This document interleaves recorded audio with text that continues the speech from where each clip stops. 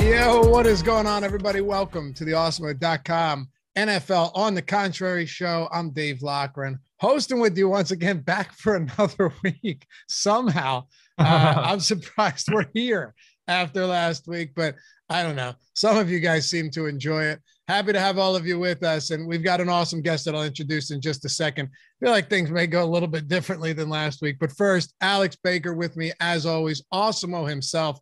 Number one ranked player out there. What's going on, brother? What's up, man? Yeah, grateful to be here because it seemed like our show was pretty close to getting canceled after that one. But unfortunately, Jared Goff didn't have a 400-yard day. So it was a little bit rough week for our recommendations, but I hope that we can step it up this week. I feel like every time I've talked to you over the last week, your first answer to every question I have is just Jared Goff.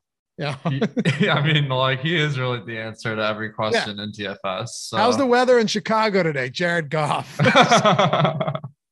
Not great. That offensive lineman didn't come through as we anticipated. Anyway, we got an awesome guest with us today, David Bergman. You may know him as Whistles Go Woo. Had a, dare I say, viral interview almost with DraftKings after taking down the $2.5 million. And just a really exciting guest to have on and pick his brain and talk some football with. So, David, appreciate you joining us, man. Sure. Thanks for having me on the show. Excited to be here. Excited to talk about football and whatever else we might go down the rabbit hole with. Well, let me just start with something because this blew my mind. I always try and do some recon, right, with our guests because I want to get to know them before we get to know them. And I'm watching a few of your spots that you've done, and I was watching the Lulls podcast with Brick, who's joined us a bunch of times on this show. Great guy and Pete Overzet. And I'm watching this from the beginning and thinking, I don't know how this guy juggles all of these tasks, right? You're an associate professor, right? You say you do many other things. And then I'm like, all right, well, he's single. I get it. The guy's single. There's no doubt. And then you say, I've got a wife and a 1-year-old and a 3-year-old. David, I have an 8-month-old and I could barely take care of life. And it's how do you do it? How many hours a night do you sleep? 4? Great question. It depends, right? About 6 hours on average a night. I think that's probably what I try to get in, although it depends and it varies from week to week. And I've always found that the busier I am, the more I get done. Like, suppose I wake up and I got nothing to do today. I'm going to literally do nothing, right? But if I look forward and I say I've got a bunch of meetings, I have to be on this cool show with Awesemo himself, I'm just going to get stuff done earlier than I would have procrastinated. So, I work hard. I always have. So even before I got into DFS, I was doing a bunch of consulting while being a professor and, of course, the family stuff. But then, you just, things go up or down, right? So I've kind of toned down the consulting a bit, ramped up my DFS participation, obviously. Just balance and pick the right things on the right day. Are you a workaholic, David? There's no question. Nobody could, but I be cliche about it, but like, if you love what you do, it's perfectly fine. Right. And so, every prong of my professional life, I love, I guess I'm a workaholic, but I'm just passionate. People are like, what are your hobbies? And, my hobbies are the things I do for work. So, Yeah. So thank you for taking the time out of being a professor to come on here. I'm sure there's like classes and stuff today. I was wondering, I've learned a lot about you with this DraftKings series. And one thing I haven't heard you talk about a ton is how did you get into DFS? Because your background isn't really in gaming or sports, right? So what about it kind of drew you in? Sure. So I've always loved sports, but not really did much in the betting world. I played poker, but not on the level of most of the DFS guys. But I really was into survivor pools for a while. Took one kind of major one down. Not by DFS standards these days for me, but at the time super major for me. And of course, those are season-long things, which are fun, but, DFS gives you a much more exciting kind of activity. And, I had heard about DFS. I knew about it. I played season-long fantasy, still do. But I then started to think, this DFS, it's just so well suited for an optimization model, right? And so I tried it out. I was really bad for a year. I remember seeing Awesemo's name at the top all the time. I was like, I simply don't understand how in the world I'm doing that. But then, yeah, I mean, through, like anything else in life, with a little bit of practice, you can start to gain an edge. And so it just ramped up. So I think I played in 2019 is when I first started to like really kind of play a little bit more frequently. And yeah, I built up the bankroll a bit during baseball season, basically lost most of that bankroll in the fall, but then, started to adjust my strategy, started to understand a little bit more how I can play my game. And that's how it ramped up. It was, one of my buddies was like, yeah, we should try, why don't you take a look at DFS? And I did. And I was like, yeah, this is an awesome game. Had fun with it. And then started to get some success. But you have a background in optimization, right? Correct. That's I have a PhD in optimization. It's the thing I do with my life. So it's just absolutely. So optimization is the thing that I do. Yeah, that's crazy because you got a lot of people that are, really great players out there, David, that, and by the way, hit that thumbs up, guys. Hit that thumbs up if you haven't done so yet. We're coming in hot today. But yeah, there are a lot of guys out there that use third-party optimizers and they do the job. But you decided that you were going to write your own code, build your own optimizer, right? Which is, I'd say, maybe I'm wrong, but that feels pretty unique for many of the people that we've spoken to on this show and around the industry who've had a lot of success like you have.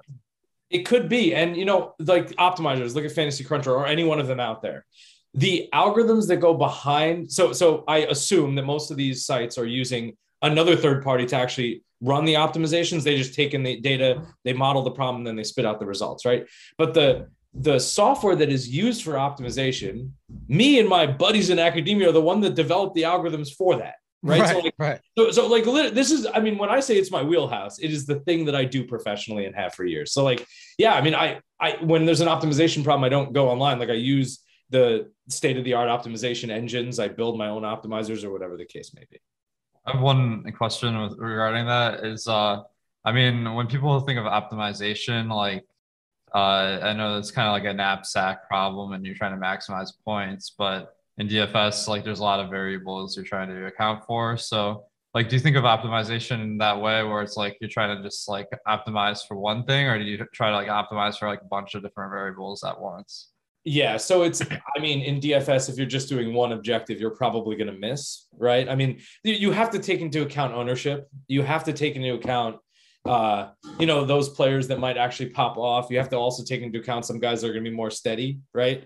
And I think you have to mix all that stuff together. And the particular secret sauce that I blend into the optimization algorithm, of course, will be the thing that I keep close to, close to my own personal use. But yeah, definitely it's a mix of things. And there's a whole area of optimization called stochastic optimization. I don't want to get too nerdy on you all, but it's like solving knapsack problems, but where your coefficients are uncertain, but you have some distributional knowledge. And so that's basically, I try to exploit some of that stuff. But then of course, I mean, it's a hard problem too, right? When you're setting 150 lineups at a time and actually thousands at a time, you can't, like, you have to do things quickly. Late breaking news. I mean, take basketball. If you're not updating your solutions very quickly, you're just not going to be able to keep up with everybody else. So yeah, I mean, it's a blended approach.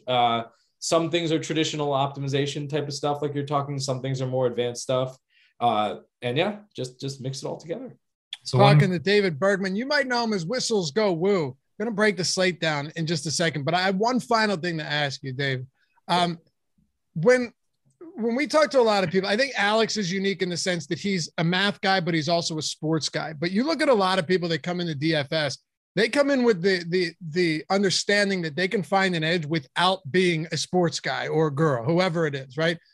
And I think I know the answer to this, but are you more of a math guy, a sports guy, or both? And did this just happen to be like the perfect combination of passions for you that put you in a position to excel and really become infatuated, something that you wanted to get better with? Yeah, I think that's a great question. And I think every DFS player falls somewhere on the spectrum of pure analytics and pure sport, right? Yeah. I mean, I don't think there's any question that I'm more towards the analytics side, although I do love sports, there's no question, but still I'm more on the analytics side. But I obviously have taught a lot of students throughout the years, and they all come up to me and they're like, oh, what's the newest, coolest thing for analytics? I'm like, don't ask what the coolest thing for analytics is, ask what you want to do in your world, and then apply analytics to it, right? So you can't just apply analytics in a silo. That doesn't work in DFS. That doesn't work in any industry that I've ever consulted for. And it doesn't work ever in practice. You have to bake in some understanding of the domain that you're studying, right? So in this case, sports. You can't, like, I can't just look at data series and then just build an optimization model that's going to perform well. Somehow you have to think about, what is important about a running back that you might want to distinguish groups of running backs by? What is important about a quarterback that you might want to distinguish? How is that important for then assembling a collection of entries? And if you don't think about the sport itself and how that plays out, I don't think it's possible to really compete. So yes, I'm definitely more towards the analytics side. There's no question, but still you have to bake in information about what you're applying analytics to always, if you're going to apply it successfully. Alex, is that how you describe yourself too? I think I'm definitely approaching this more from like a gaming perspective where, I'm trying to figure out like the best strategies, kind of using a combination of the sports knowledge and the math and analysis. So I've never really worried about how far on the spectrum from one way or the other. No, but were you a sports fan before coming to DFS? I probably not as big a sports fan as a lot of guys in DFS. So like, I feel like I'm not a huge sports fan just in comparison to everyone else, but I did really follow the Pistons in the early 2000s and got really into that as well as some other teams. But David, a little confusing here. Got one more question for you. We asked this of all of our guests. What is your algorithm? No, I'm just kidding. But one thing I did want to ask is, all of our guests. I think like some people like kind of picture maybe like the best person at like doing sports analytics or predictions as being maybe like more of an academic background, like a math PhD or something like that. But in reality, like there aren't very many people like that in the industry from that academic perspective. I think you're one of the few. So why do you feel like more people who really love like math and are really into academics like don't gravitate towards DFS or don't succeed at it? Well, I can just say why I maybe think that I've succeeded. First of all, persistence. I mean, again, like it is a frustrating game, right? Like I'm sure you've gone through swings. Everybody goes through swings, right? And that's frustrating, right? You're like, no, but I tweet, and it's just annoying because it doesn't hit for a while. So persistence, I think, is something. And then, yeah, I mean, it's messy, right? And it's frustrating, Sometimes you set a lineup in NBA and you really focus on one guy, and then 1 minute after lock, the guy's out of the game. And I mean, there's no math model that can really deal with that. And so it's just it's a non-pure math problem.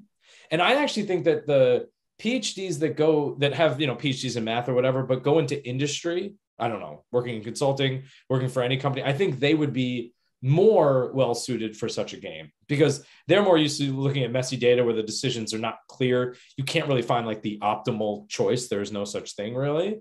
And so I think I think it's you need to have a different approach to it than just a pure math thing. When you write a research paper, you have to put a perfect model there and then use some real data, but manipulate it and simplify a problem. In DFS, you don't do that, right? I mean, there's no simplification of the problem. There's the problem of picking a winning entry. And so, yeah, I think the consulting experience that I've had merged with my academic background and training is probably what has helped me. And I think just my, I have the opposite of ADD.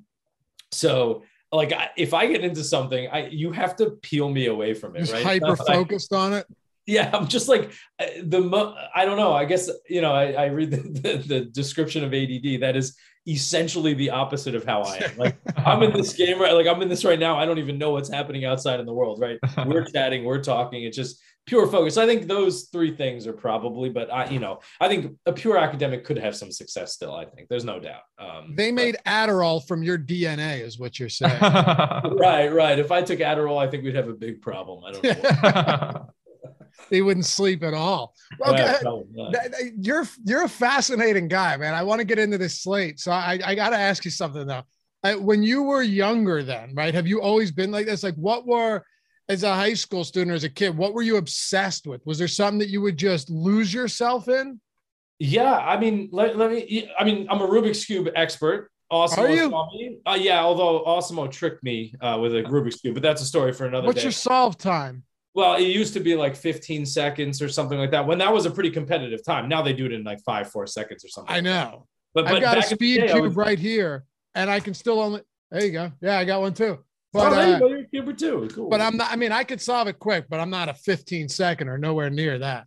Yeah, although with Osimo, I did it in 20 seconds. He also tricked me. You know, he repositioned or whatever. Okay. Yeah. What, he replaced the blocks? Yeah, he like just switched. Dude, whistles go woo. Like he was trying to impress us with this Rubik's Cube, and he's like, scramble it up. I'm not gonna look. And then he looks all the way over here. I'm like, this is perfect. I don't even have to distract him.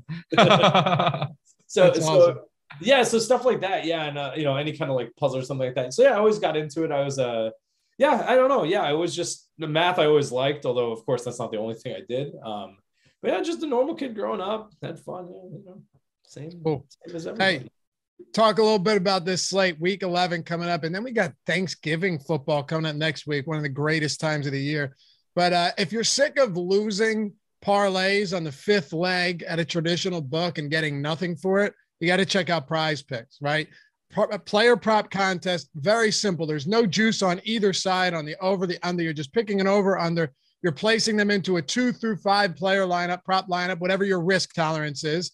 And you're making money. You can 10x your money on a 5-player prop lineup. And the cool thing, if you only hit 4, you're still 2xing. If you only hit 3 of 5, you're still making money back. And if you use the promo code AWESEMO, AWESEMO, get up to $100 sign-up deposit bonus upon signing up for the first time. Very cool platform. It looks great. You're going to enjoy how easy it is, especially when you use it in conjunction with our player prop tools with Odd Shopper, giving you the projections, the expected win rate. Make life a whole lot easier for yourself, especially if you're not like David, where you can't hyper-focus it on something and work till 11 o'clock at night, but you still want to get some action down. Prize Picks is an awesome place to do it. Not nearly as time-consuming as you'd think. And, well, up to $100 in deposit bonus when you sign up using the promo code AWESEMO. Go to prizepicks.com, download it in the App Store, Google Play Store. Any sport you can think of, they've got on there, and you can mix them all up into one lineup and use all of our tools to do so. So prizepicks.com, check that out. All right, Alex, let me start off with you. New York Jets and Miami Dolphins. We got to talk about this because the Jets are allowing 40 points per game to their opponents over the last 5 weeks. Matt Kajeski actually likened their secondary to a college team this week. And that man does not speak of something so egregious unless he's serious about it. But then you've got Miami. It's not really the most potent offense. This game feels like one that could be 17-10, or it could be, 45-40 at the end of 60 minutes. Definitely. Yeah. I mean, the Jets have been giving up a lot of points. I don't know if their defense is like, I'm trying to pull up their season-long data, but a lot of times with these really bad teams, they look like they're giving up a ton of production, but it's because they can't keep their drives going and the other teams run like a ton of plays. So it looks like the Jets have allowed 8.4 yards per pass, which that is about a yard worse than your average defense. That's really what Tua needs, because the Miami's passing is really inefficient, like under 7 yards. So if you kind of add that boost, you got to project Tua to throw the ball pretty effectively. And the Dolphins throw the ball at one of the higher rates in the league. So this is about the perfect conditions for Tua this week. I know you've done some preliminary runs too, David. Where are you at on Miami and New York? Yeah, so as far as Tua goes, I think he'll be an average pick for me, right? I think I'll definitely have some lineups with him. Not going completely crazy in his direction though, because I mean, it could be a complete blowout in 2 seconds, right? And then you have a bunch of first half points and then it's all done. But you have to think about the other side of the ball, right? What about Flacco? I mean, he's so cheap, and now obviously you don't suspect that he's going to score too much. But with he's 4,600, I think, in the main slate, if I'm right, or something like that. But anyway, is suppose that he throws a touchdown to someone, right? The amount of cap space that you would have relieved otherwise will be insane. And so I don't think that you should put Flacco in all of your lineups, okay? But throwing in the single stack with one of his wide receivers, I don't think is necessarily the worst play, because you're going to be able to fill with some superstar running backs, wide receivers, or whatever otherwise. And there's a lot of them this week too. There's a lot of superstar running backs and wide receivers this week. Yeah, I mean, look at the top 4 guys. I mean, Adams, Hill, all these guys, like you're gonna have a tough time picking between them, but that's fine. I mean, you can flip those coins. But yeah, I mean, if you can get 1 or 2 of them on a lineup and Flacco happens to throw a touchdown, it's not the worst play, I don't think. No, and Corey Davis is at least a viable wide receiver. It's not like they don't have anybody. When you're looking at a cheap quarterback like this, are you looking at it and saying, just get me like, we don't need him to be Patrick Mahomes, right? So is there an area where at 4,600 you'd be okay with knowing that you're loading up the rest of your lineups with stars? I mean, I'd be okay with that. Yeah, absolutely. I'm not going to play Flacco on 150 lineups, which, by the way, we can talk about my 150 strategy in the millionaire at some point in recent weeks if you'd like, but I'm not going to put, Flacco in 150 lineups, that's for sure. But again, just imagine that he gets a touchdown and you happen to, I wouldn't put a 2-stack with him, right? No. So I would not put 2 receivers on a lineup with him, but I would put 1 for sure and see where it goes. I mean, Miami's defense is not bad. That's the other challenge there, right? But his salary is just so low. Alex, you've been a New York Jets apologist for the past couple. No, but in all seriousness, you've always seen opportunity with the team like that where they'd go vastly overlooked and they'd be extraordinarily cheap and no one would touch them, even in good matchups. What do you think about the other side of this one with the Jets and Flacco and a Corey Davis or a Michael Carter in the backfield? I think the Jets are pretty intriguing. They have a 20 team total, which is a threshold for at least being fantasy relevant. And Flacco, as much grief as people give him for not living up to the kind of expectations of being a Super Bowl winning quarterback. He's not been horrible in the times he has started. He's averaged about 6.5 yards over the past few years per throw. So that it's not great, but it can get the job done with a lot of volume. And if Miami has a big day, then you're going to get a lot of Flacco passing attempts.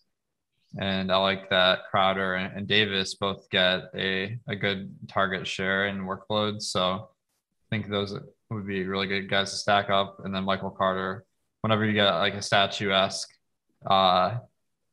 quarterback, they tend to pass to running backs a lot more, and we've already seen that with Mike White passing to the running backs, and I think it could be even better for running back receiving with Joe Flacco.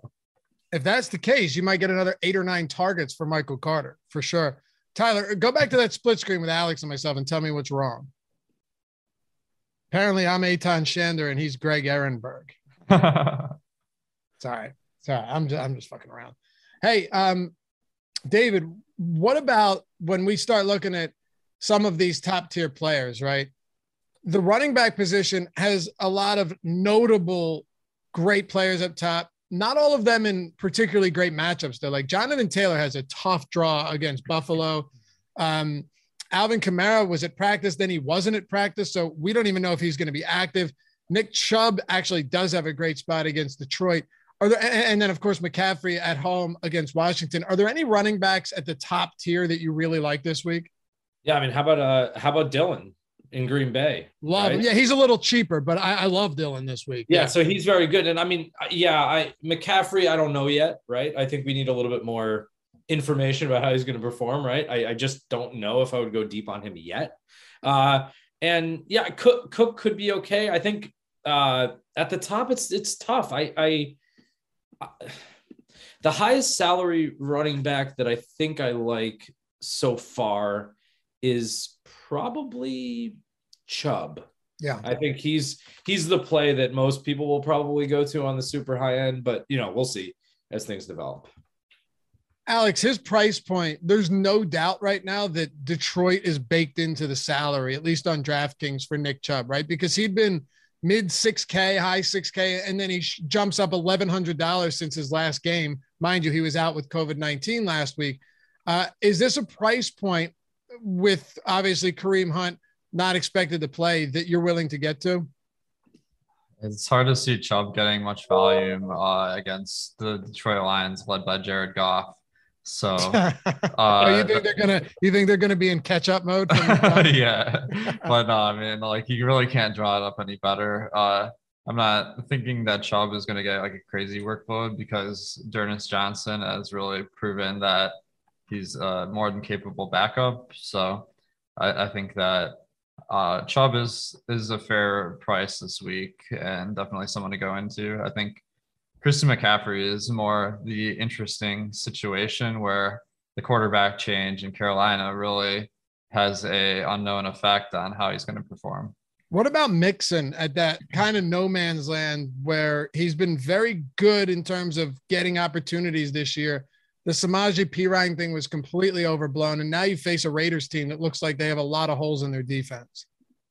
Definitely, yeah. I think that Mixon is always a really interesting fantasy option when he's low, and particularly because he does dominate the touches in Cincinnati. And Cincinnati this week has a 25 team total, so that's pretty encouraging. And the ownership projection we have on Mixon isn't that bad, only 6.9% on DraftKings. So that's definitely maybe a pay up to be contrarian option. David, one thing we actually do ask most of our guests here, because it's interesting how a lot of them have different opinions on it. Do you have any like hard and fast rules when it comes to stacking? Is there anything you want to always do or stuff that you might want to stay away from when it comes to run backs or double stacking or going full out onslaughts with teams that have very high totals against bad defenses? Yeah. So the main stacking that I do is obviously, a quarterback with 2 receiving eligible people, right? So you have to break down your running backs into receiving eligible or not, or, receiving running backs or not. However you want to do that, it can be by hand, it can use data, whatever you'd like.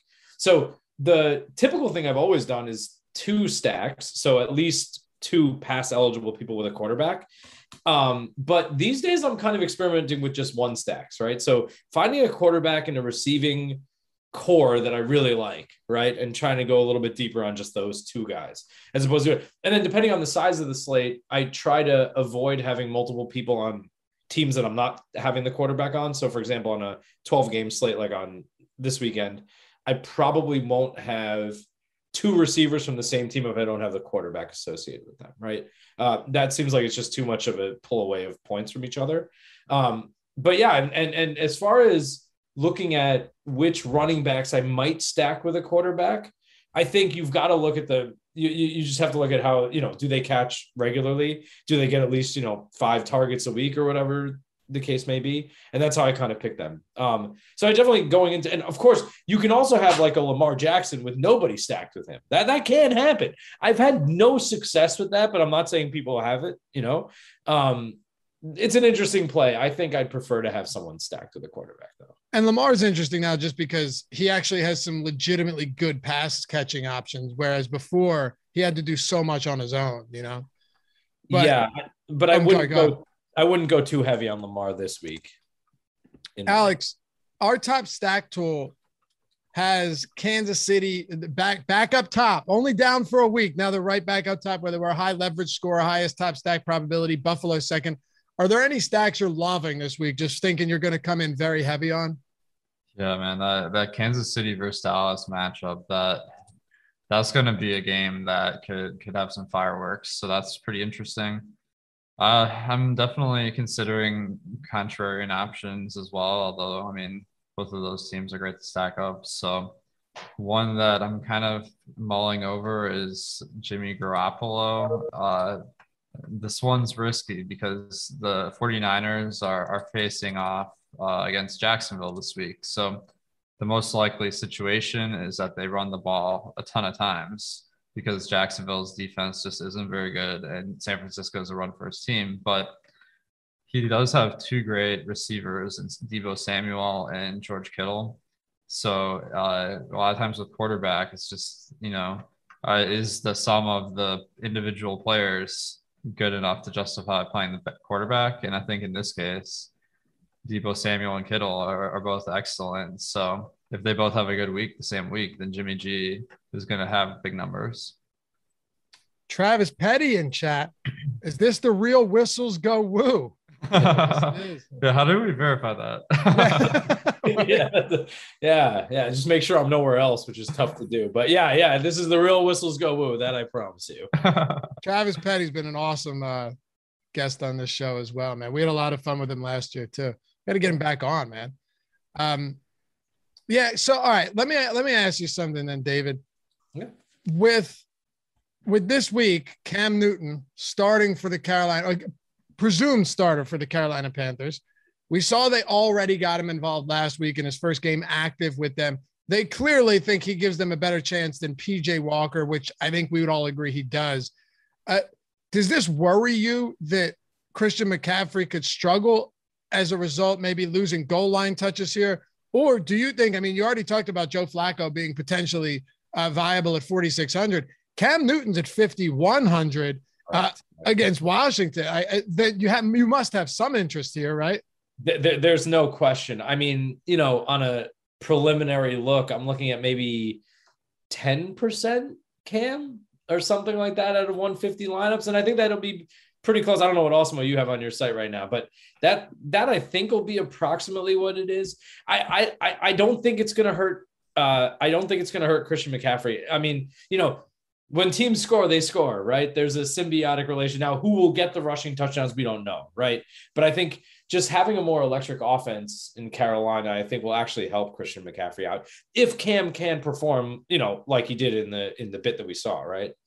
So I would not shy away from McCaffrey just because Cam Newton would be someone who pulls away a little bit more, action. I just think there's gonna be more action, right? The offense is going to be different. They're going to just score more. They're going to be, just moving the ball a little bit more fluidly down the field. So, and they play, they know each other, right? So I think it's going to be interesting. So a rising tide lifts all ships is what you're saying in this case. I really think so. Yeah. I'm not worried. I mean, look, McCaffrey is still going to be, a top 5 guy this week, I'm sure. And so don't be scared of Cam taking away too much in my opinion.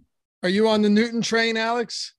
Yeah, I definitely like Newton. I mean, the price point on DraftKings at 5,100 is just way too low for a guy that will rush 10 times a game. So I do expect the receiving production of Carolina to take a big hit due to its more rushing attempts. But that's kind of leading me to playing Cam. But the stack is a little bit tougher. I mean, DJ Moore has been having a good year, but Christian McCaffrey is a really interesting case because typically like switching to a quarterback that runs a lot like Cam does cost like 2 or 3 projected points due to fewer rushing attempts for the running back and fewer dump offs. But this is a situation where they played together like years ago and Christian McCaffrey was still like a really like the top running back fantasy player in the league.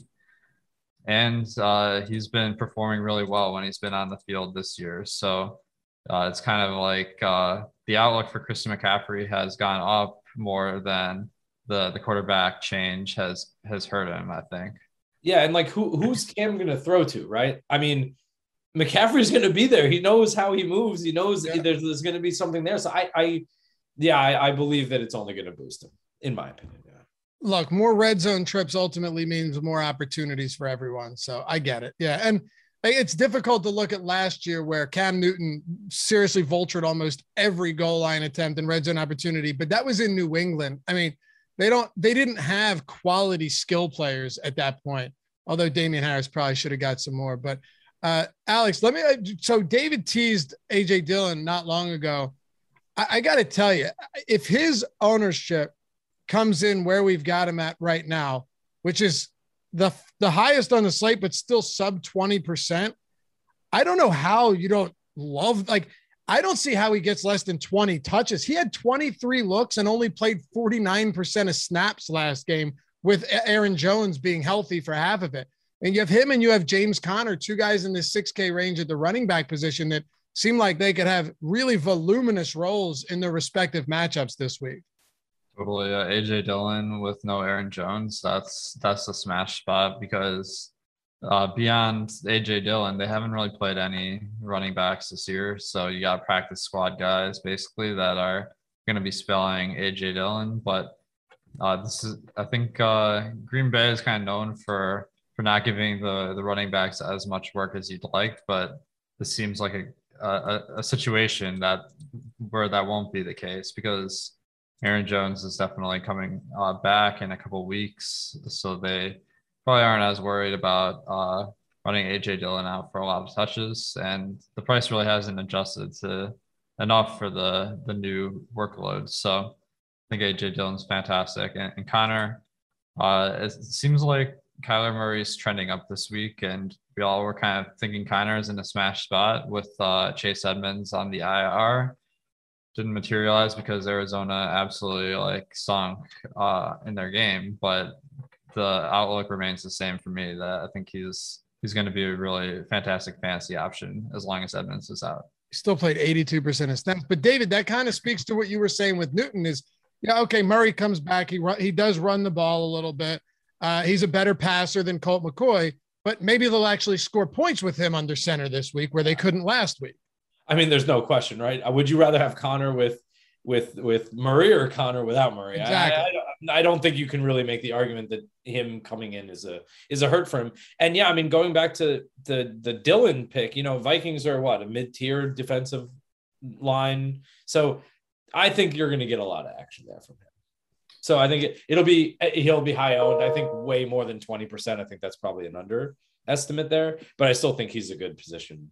Do guys like Connor and Dillon, who I know you like a lot, David, and also talking about potentially getting some exposure to Newton, maybe some Flacco, granted not 150 lineups, like you said, do you think that's going to up your exposure a lot to some of these high-end receivers, or at least from what you're looking at preliminarily?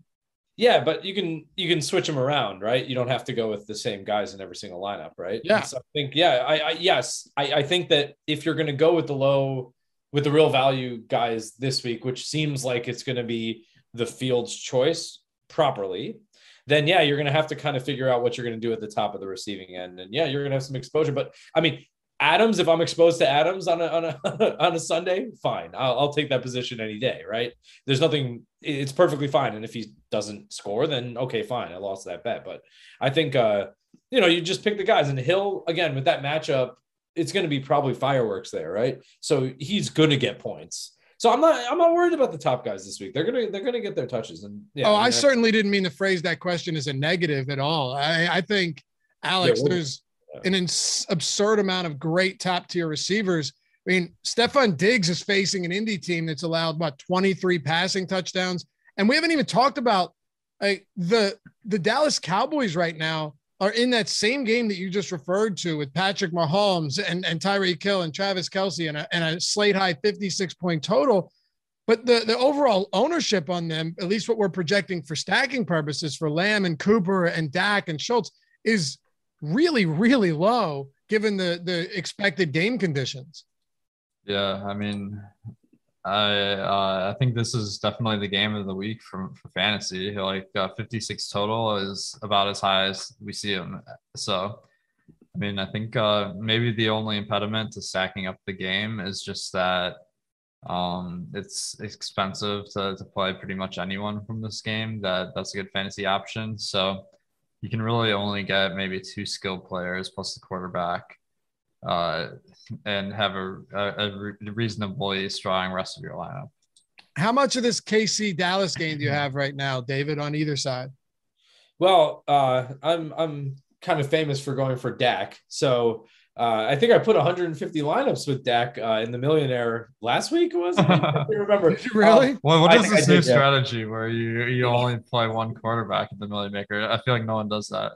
Yeah, so I mean, look, to hit the Millie Maker, right? And you're playing against 200,000-300,000 people, whatever the case may be. I mean, how are you going to get there, right? Are you gonna spread yourself around and hope that you have one perfect, or are you going to take a position and just say, you know what, let's go deep with this? And that's been the strategy I've been using. And amazingly, I've picked so far. I've done this, I think, 2 or 3 times. all the times except for the Dak time, I picked really low salary guys, and that allowed me to fill the lineups like crazy with.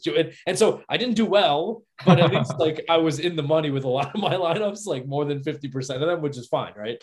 And then with Dak, I was, he had a good game, but like Zeke was scoring, so that didn't really work out very well. I mean, I had him stacked too, but it wasn't throwing touchdowns. But that also worked out well because Dak was kind of hot. So yeah, that's I would not. I think Dak is almost always a pretty solid pick. I don't have any, and I have no reason to believe that he won't get action this week, especially with the other side probably going to score a lot. So yeah, it's a great any one of the stacks. I mean, I think the Lamb stack is probably the one that I would go for. I've missed on Cooper a bunch this year, but who knows? Is this something you would have felt comfortable doing before you were in a position bankroll wise? And I know you said that they were limiting you, right? So you'd have to put 2K in and then two.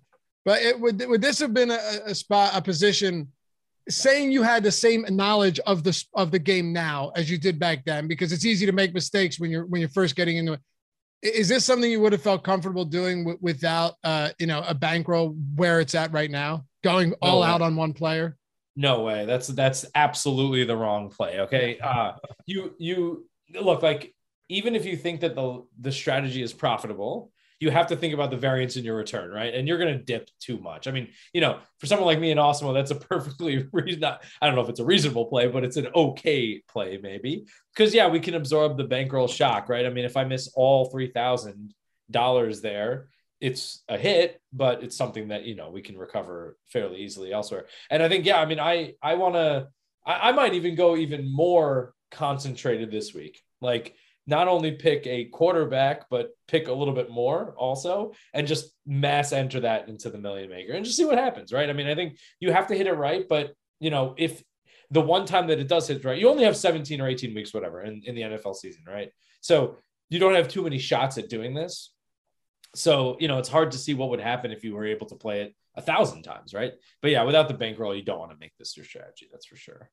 Alex, it is an interesting concept though. And it's not foreign, right? Where there are people that do that. I've seen, a lot of good MLB DFS players go heavy on certain teams because I think what David's saying too is that, it's super volatile. Like the variance in a spot like that is insane. But at the same time, if you hit on that quarterback in that stack, now you just have to get the combination around him instead of having to get the correct combination with one of your perfect lineups with 15 different quarterbacks. Yeah, I mean, it's definitely not a bad strategy.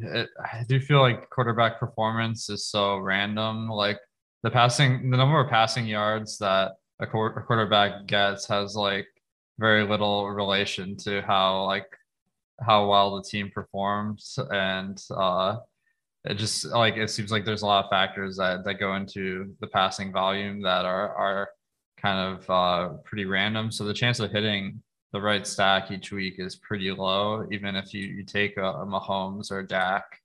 So I do like mixing it up with the stacks. But certainly if there's one spot you feel like a ton of conviction about, there's nothing wrong from like a game theory perspective about locking that in. Like last week with Detroit. Yeah. I mean, Jared, anytime you got a chance to play 150 lineups with Jared Goff, you got to take it. Unfortunately, he's supposed to be out this week, so I don't know what we're going to do. I know. Hey, Carl said Alex won last night. Can we mention that? Of course we can. I fell asleep. I could not finish that game. It was dreadful. But what'd you think? The showdown? Yeah. I tied for first, so that was pretty sweet. How many? 4. So wow. It ended up being a pretty good takedown. That's awesome, man. Congratulations. Yeah, so, I'm hoping to cash it in for a free month, but I don't know if it'll qualify because it was 4 people tied. No, it doesn't. You do not qualify for the free month. But if you use the Awesemo avatar at any of these sites, finish top 3 in a field of 5,000 or more, and tweet us at AwesemoHOF, you will get a free month, $90 value. Solid segue there. Thank you for teeing me out. David, were you going to say something? Oh, I was just going to say, towards the end of the showdown until the last 2 interceptions, which obviously made the defense on the other side the thing you had to put in the captain spot. I was creeping up on Awesemo with one lineup, but unfortunately the interceptions and the pick six. Just one lineup, man. How come you single bulleted it? No, I mean I had a lot of lineups there, but only one that was close to competitive last night. Oh man, if Whistles Goes Woo had played one lineup and passed you on the last play of the game, that would have been epic. It's not much strategy at all. Single bullet, that would have been great. And then we did have another comment. Where is this? Someone was. Oh, there it is. Chris said, "What a class guy with humility," and then he said, "Compared to that, Chess is okay guy." Don't worry. I'm not going to get you embroiled in this controversy, David. I'm just passing along a compliment that was paid to you. Thank you very much. I appreciate that. Yeah, for sure. Hey, any other spots, David, that you're really high on this week after looking at your first run? Let me take a quick look. Give the viewers what they want. Yeah, I will. Montgomery in Chicago is not a bad play. I think I'll probably have a good position there. As far as, let's see, defenses, Washington could be a nice play there. We'll see. I mean, we talked about that matchup a little bit. That could be okay. Anything else interesting I see? Not really right now, but those are like the ones that I see kind of popping out early. How much do you factor ownership into your lineup building, into your exposure? A lot. So I used to not, but I'm gearing that up even more and more. So basically I run whatever I do without any consideration of ownership. Okay. And that, tends to give me a reasonable estimate on how the field might pick. And then what I do is I look at that and I say, okay, what are the plays that I can like downplay? Because I think they're just going to be completely overowned, and then go for some position with someone very close. Right. And that's how I do it. And yeah, I think that's becoming more and more of my strategy. Okay. Yeah. Yeah. I mean, Alex, have you always used ever since you started? Was it something that you looked to get into from like ownership? Was that something that you immediately identified and factored in, or did you progress along throughout playing? Oh, actually, I was kind of not good at ownership when I started playing. I really focused on trying to make good projection models, and that was like how I was trying to get an edge. Obviously, as the projections that people use got sharper, including using our models, that's where you have to like find more of a game theory advantage. So I think like before I was probably entering a lot of lineups that might have been too popular or too chalky, and just some of the lineups I was playing weren't that good, but the rest of the lineups kind of carried the weight there. So that's definitely something I'm looking at. And in a lot of our tools, like the lineup builder, you can kind of see how contrarian is this lineup, like how does it stack up in projection, and you're trying to like kind of balance those two. Who are you highest on this week? I asked Dave the same thing. Who are the guys that you're highest on right now, or stacks that you feel the most confident in?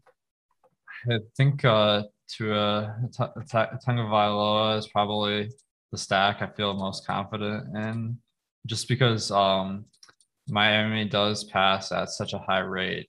In our game script adjusted page, we have all the data there, but Miami is fourth in passing attempts, as a percentage of plays, with 65%, which is surprising because their passing offense is not very good this year, but they just throw the ball way more than run it. And when you got a matchup versus the Jets where there's a potential to score a ton of points, that's really appealing. David, I would like to talk about, or at least get some exposure to Seattle, but that game last week, I know it's only a one game sample, and football in its own right is just based on short sample sizes, but should we be worried about Russell Wilson right now after that performance? No, I mean, were you worried about Patrick Mahomes? No, right? Well, only because Wilson's coming off that injury. He had correct. Yeah, I'm not too worried. I think he'll be okay. I mean, will he be okay perfect right now? I don't know, but like another week, absolutely, he'll be fine, right? So, I think, yeah, I'm not too worried about him. Now, do you want to go so deep on him this week? You generally speaking, coming off of an injury, you don't want to go too deep on a guy, at least in my opinion. But I think that starting this week and definitely going in forward, is if he doesn't have any setbacks, I got no worries with him. Should we take some shots here, Alex? I mean, Lockett's price is the cheapest he's going to be all year. Wilson's getting virtually no ownership in our projections right now. or are you just not really looking to risk that on a 12-game slate? Yeah, I think we can pull off some Seattle stacks. I liked it last week for Green Bay. The one tricky thing is stacking up Lockett, Metcalf, and Wilson is pretty expensive, so that does make it hard to make a strong lineup around it. But certainly a great option. I'm not really factoring in last week too much because I mean, we have a whole season of data and they've been decent. So I think that they're definitely a buy low team. Got a couple questions in chat for David. Ask David who his favorite quarterback is this week. I mean, it sounds like Dak's going to be his favorite quarterback every week. He's always my favorite quarterback. Yeah, not Kirk Cousins. I'm a Vikings fan, but definitely not Kirk Cousins ever. And then, yeah, favorite quarterback this week. I think Dak is a good play. Yeah. All right. And Jason asks, where'd it go? Oh, there it is. Does whistles go woo punt defense every week? I mean, really just what your lineups come up with, right? Nope. Yeah, defenses are super tricky. The prediction of when a defense is going to score a touchdown or something, I don't know. That's going to be a really hard thing to do. In the championship lineup I had Dallas's defense, but they just were lucky at the end of the game and got like a scoring touchdown, right? So I don't completely, ignore it, but I try to just differentiate. I try to just put it as many different places as possible. Cause what's the highest cost defense this week? I guess it's probably the Titans. And will they be the highest output defense? Would I bet on that? I'm not sure I would, right? So it's really a tough one. I just try to differentiate like crazy when it comes to defenses and not focus on any particular one. Who was your championship winning stack? It was a Murray, with I forgot exactly what the lineup was, but yeah, it was definitely. But it was Kyler Murray. Okay. Yeah, it was a Kyler Murray play. Yeah. Hey, Alex, we got a couple minutes left. You got anything for our friend David before we go? Yeah, I'm curious. You did mention that one of your favorite things is finding the guy that's going to be over-owned and then finding the pivot that's a little bit of a better play, and that fits right into our pivot and fade segment. I know it's a little bit tougher to go on the record with a fade because a lot of times it's like the guy that's pretty likely to go off, and that's why they're popular. But who would be your fade this week? Hold on a second. The other week we were running short on time, and our guest, we were running short on time, David, and I was like, I had our guest go with his fade and pivot, and then I almost had to say, Alex, yeah, we'll do it next time. And he said, it's fine. Don't worry about it because now I can't be wrong if I give my fade that's like 40% owned. So no worries here if you're not right on fading a guy that's 30% owned. Right. So why don't I go to contrarian on Alex? I wouldn't go with Tua. I think he's going to be highly owned. So I'm going to fade him. Okay. Who's your pivot? I mean, it's got to be Joe Flacco, right? Flacco is the pivot in. I'm telling you, he's going to be like 0.0% owned. And if he can just get one touchdown, you're going to have so much cap space left for so many people. Will it come in first place? I don't know. But if you're playing a single entry or if you're just trying in a big pool or something like that, and you're just trying to get some kind of, one of your lineups in there that really has a chance of climbing, should it be right? I love the Flacco play. I like it. What about you, Alex? Top pivot of the week. My top fade is Michael Carter. I think that I got pretty stoked about Carter when Tevin Coleman was a healthy scratch for a few weeks, but last week that wasn't the case, and Tevin Coleman played a decent amount. I don't know if that was because they got smoked or what, but it just shows that there's not quite as much potential for Carter to dominate touches, and that's really what you're looking for because the Jets offense certainly isn't gonna put up a ton of touchdowns.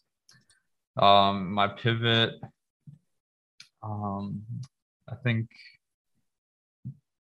Joe Mixon. I think that he's pretty underowned. Another guy since Carter's a little bit cheaper, maybe I'd pivot to someone like Alex Collins with Chris Carson not expected to be back at this point.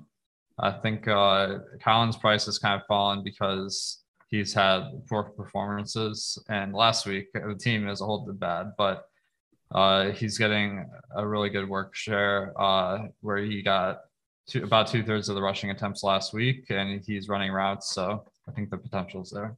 All right, I'm going to go T. Higgins as the fade. I like him. He's been consistent, but he's been consistently okay.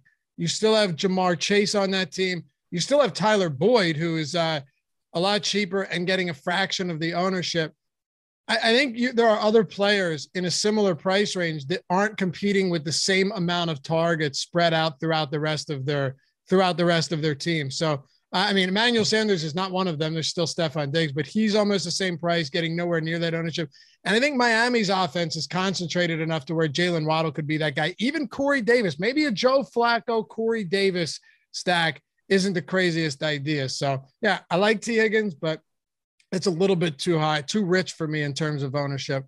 Anyway, we appreciate you guys hanging out with us. This is a lot of fun. David, really fascinating stuff, man. I had a great time. I hope you guys did too.